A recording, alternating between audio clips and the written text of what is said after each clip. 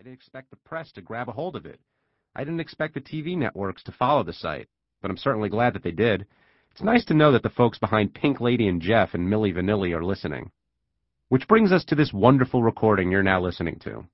This will serve as your guide through the finest Jump the Shark moments in television, music, sports, politics, and celebrity life. Believe me, it was tough to narrow down the list. I have the utmost respect for all of the entities covered here. These are the opinions of one guy and his quirky website. Great debate is at the core of the Shark, along with an old chewed-up Louisiana license plate. So feel free to email me at shark@jumptheshark.com if you agree, disagree, or wonder why St. Elsewhere had to end that way. We all know that there's a moment, a defining moment when something in pop culture has reached its peak. That instant when you know from now on, it will never be the same. Ready to jump in? John Hein. Television. The man is absolutely right. Gary Marshall on Jump the Shark with Craig Kilborn on The Late Late Show. A new cute kid suddenly moves in. Someone is pregnant or getting married, maybe both. The cast spontaneously breaks out into song. Next week's show is billed as a very special episode. You feel it in your gut. You know that your favorite TV show is Jump the Shark. Even the great Gary Marshall admitted he knew it when he sent Fonzie out on those water skis. Happy Days would never be the same. There are a variety of ways that programs can jump, and I've narrowed some of them down into common themes or categories specific to television. Here's a brief sampling with a prime example included. Same character, different actor.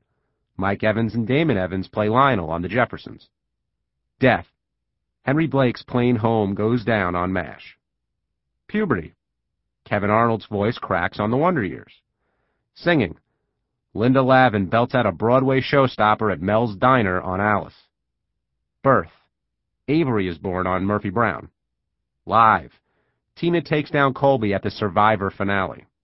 I Do. Jeannie and Master tie the knot on I Dream of Jeannie. They Did It. Niles and Daphne get together on Frasier. The Movie. Mulder and Scully fight the future on The X-Files. Moving. Meathead Gloria and Joey move out on All in the Family. Special guest star. Nancy Reagan just says no to the cast of Different Strokes. A Very Special. This week on A Very Special Blossom. New kid in town. Seven moves in with the Bundys on Married with Children. Hair care. Kerry Russell cuts her hair short on Felicity. Graduation. The class turns the tassel on Beverly Hills 90210. Exit stage left. Dr. Joel Fleischman leaves Northern Exposure. Color. No more black and white on the Beverly Hillbillies. Vacation. A trip to Italy for Everybody Loves Raymond. Each new season, we can count on television writers to try and pull off one of these plot devices, and few, if any, succeed. Some jumps are more brutal than others. I couldn't possibly cover the 2,000-plus shows that are currently posted at www.jumptheshark.com, but I've detailed my favorites in this chapter. Hall of Fame, Television Wing. The most blatant shark jumps in television history, excluding Fonzie's leap, of course, are: Number 10, David and Maddie finally get together on Moonlighting. Number 9, Bobby Ewing takes a shower on Dallas. Number 8, Coy and Vance show up on The Dukes of Hazzard. Number 7, any show that casts our patron saint, Ted McGinley. Number 6, the move from Milwaukee to L.A. on Laverne and Shirley. Number 5, Cousin Oliver joins the Brady Bunch. Number 4, Dick Sargent replaces Dick York as Darren on Bewitched. Number 3, Barney Fife leaves Mayberry on The Andy Griffith Show. Number 2, Scrappy Doo joins his uncle on Scooby-Doo. And the most blatant shark jump in television history, Mabel Buckman is born on Mad About You. When did All in the Family jump the shark? Meathead, Gloria, and little Joey moved to California. All in the Family was the first sitcom that dealt with real-life issues in a brutally honest way, and made us laugh, mostly awkwardly, at both the show and ourselves. CBS aired a disclaimer prior to its premiere episode warning of the blunt humor Norman Lear was about to bestow upon us. Archie Bunker was an outspoken working-class bigot surrounded by people he despised. His dingbat wife Edith was the antithesis of Archie, but loved him just the same. They shared the house with their daughter, Gloria, who was married to the Polish unemployed liberal Michael, who Archie referred to as Meathead. You think it got testy on Crossfire? All in the Family was a breeding ground for opinionated characters who couldn't help but irritate Archie. Who could forget George, Louise, or Lionel Jefferson before they moved on up to the East Side? Edith's cousin Maude, or that special smooch from special guest star Sammy Davis Jr. All in the Family started slowly and needed a season to find its audience.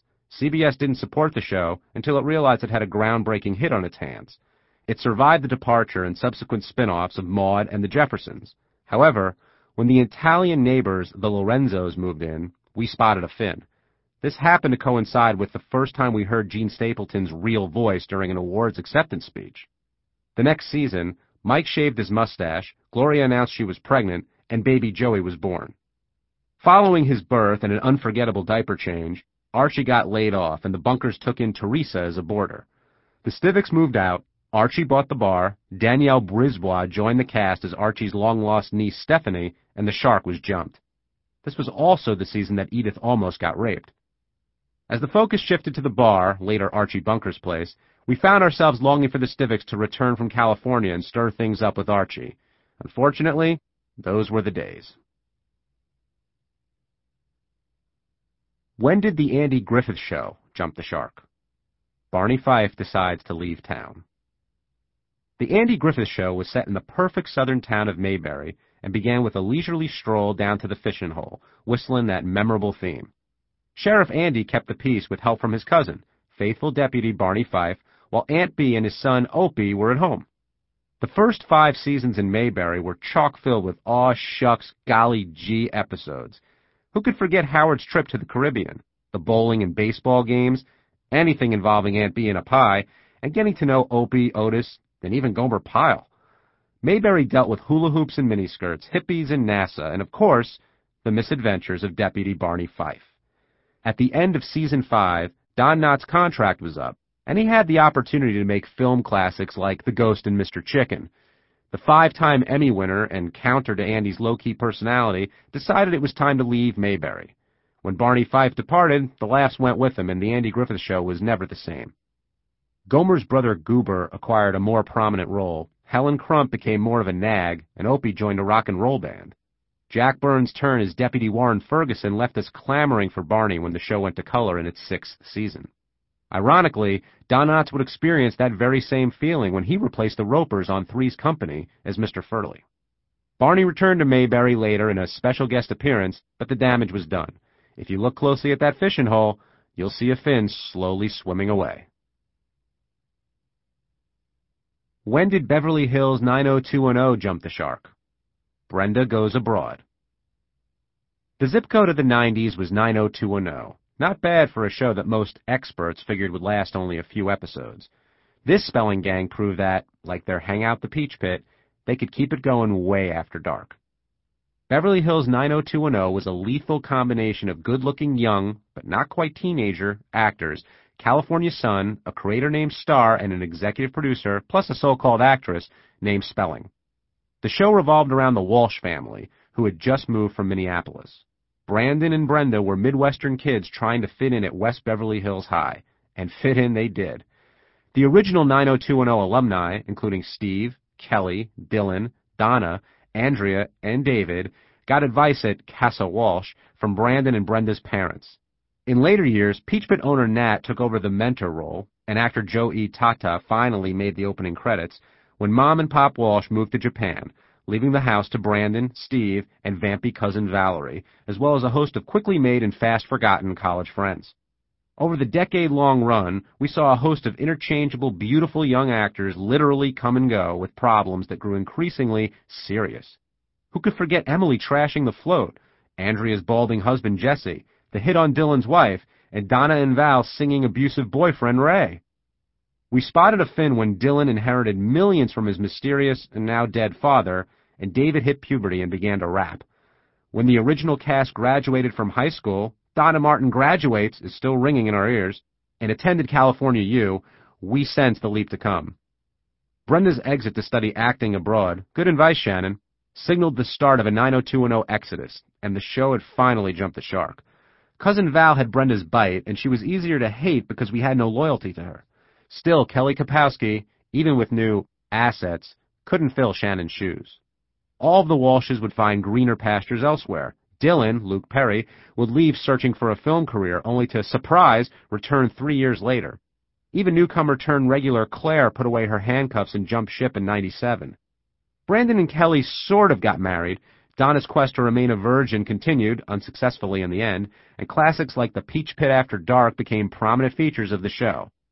90210 paved the path not only for Melrose Place and Models, Inc., but also for the film careers of Luke Perry and Jason Priestley, and a talk show for Gabrielle Carteris. Thank you, Beverly Hills. Quite a legacy. When did Bewitched jump the shark? Dick Sargent replaces Dick York as Darren Stevens, affectionately known as the Dick Switch. Bewitched centered around the life of Samantha Stevens, played by the really hot at the time Elizabeth Montgomery. Sam attempted to abandon her witchcraft in order to fit in at home with husband Darren, whom she wed in the first episode. The rigors of domestic life presented Sam with little else to do than twitch her nose and stir up trouble while trying to solve family problems. Sam's parents, Endora and Maurice, Uncle Arthur, and Aunt Clara could not fathom why she stopped using her powers and chose to marry Durwood. Frankly, neither could we. Ad agency boss Larry Tate and his wife Louise also kept things interesting for the Stevenses. The writing was on the wall for a jump when Tabitha was born during the second season, but the wacky comedy didn't take itself too seriously yet. At the beginning of season 4, Dick Sargent was brought in to replace Dick York, with no acknowledgement. Granted, they had a great excuse. She's a witch, after all. Following the Dick Switch, Sam began to portray her evil cousin Serena. Esmeralda, who was also a witch, was brought in as a housekeeper. The Stevenses had a second child, Adam, who looked nothing like Dick York or Dick Sargent. More of the focus shifted to Tabitha, and who could forget the calls to Dr. Bombay. Bewitched had gone from chronicling an intriguing couple with occasional visitors to a wacky family of 4 with historical figures often dropping by. No Dick could have prevented the show from taking its fatal leap over the shark. When did the Brady Bunch jump the shark? Cousin Oliver joins the bunch and throws its tic-tac-toe symmetry completely out of whack. Here's the story. There were only 5 seasons of the Brady Bunch, but it feels like the longest-running show in the history of television. Syndication brought this crew into our homes repeatedly and brainwashed us into loving the Bradys. Mike Brady was busy with 3 boys of his own when he met Carol, who was busy with 3 very lovely girls. Mix in Ann B. Davis's Alice the housekeeper and a hideously designed home by a professional architect, 1 bathroom for 6 kids, and you've got the Brady Bunch. The Brady Bunch managed to sidestep the shark as the kids matured, when it's time to change, in memorable ways. Whether it was Cindy's lisp or the sudden disappearance of Tiger, Too Much Sam the Butcher, or Too Little Jan without her glasses, the show was masterfully adept at shark avoidance. Plenty of special guest stars happened to drop by the Brady home portraying themselves, including Joe Namath, Don Drysdale, Davy Jones, and of course, Desi Arnaz Jr. Their involvement typically revolved around a prom, big game, or some other event at FFFILLLMOOORE Fillmore Junior High. Still, there was nary a fin to be found. The Brady musical careers were prime shark bait. Alice might have been the only one in the house who didn't want to have a professional singing career. It started with the kids belting out the opening theme and grew like a fungus from there. The Silver Platters, Johnny Bravo, Cindy's Good Ship Lollipop, Carol's holiday tunes. If you look closely, you can see Robert Reed holding his ears in the back of the kitchen. Nothing could top a Brady vacation. The trip to Hawaii featured Greg's surfing accident, Taboo, and special guest star Vincent Price. Who could forget the calls of Bobby, Cindy, when they were lost in the Grand Canyon? And of course, they're still looking for Mike's architecture plans at the Kings Island amusement park. Somehow, this wacky sextet managed to pull it off every time. Evil twins and stolen playbooks, exploding volcanoes, and Greg knocking the egg off the cone, the Bradys still marched on. This show was so camp that nothing could make it jump the shark. Enter Cousin Oliver. In an attempt to up the cute factor as Bobby and Cindy matured, Robbie Rist was brought in to play Cousin Oliver. Even the Bradys couldn't escape the plight of the most surefire way to jump the shark, a young relative with unexplained origins. The Bradys continue to march on with variety shows, stage plays, TV reunion movies, successful theatrical releases, and more. They truly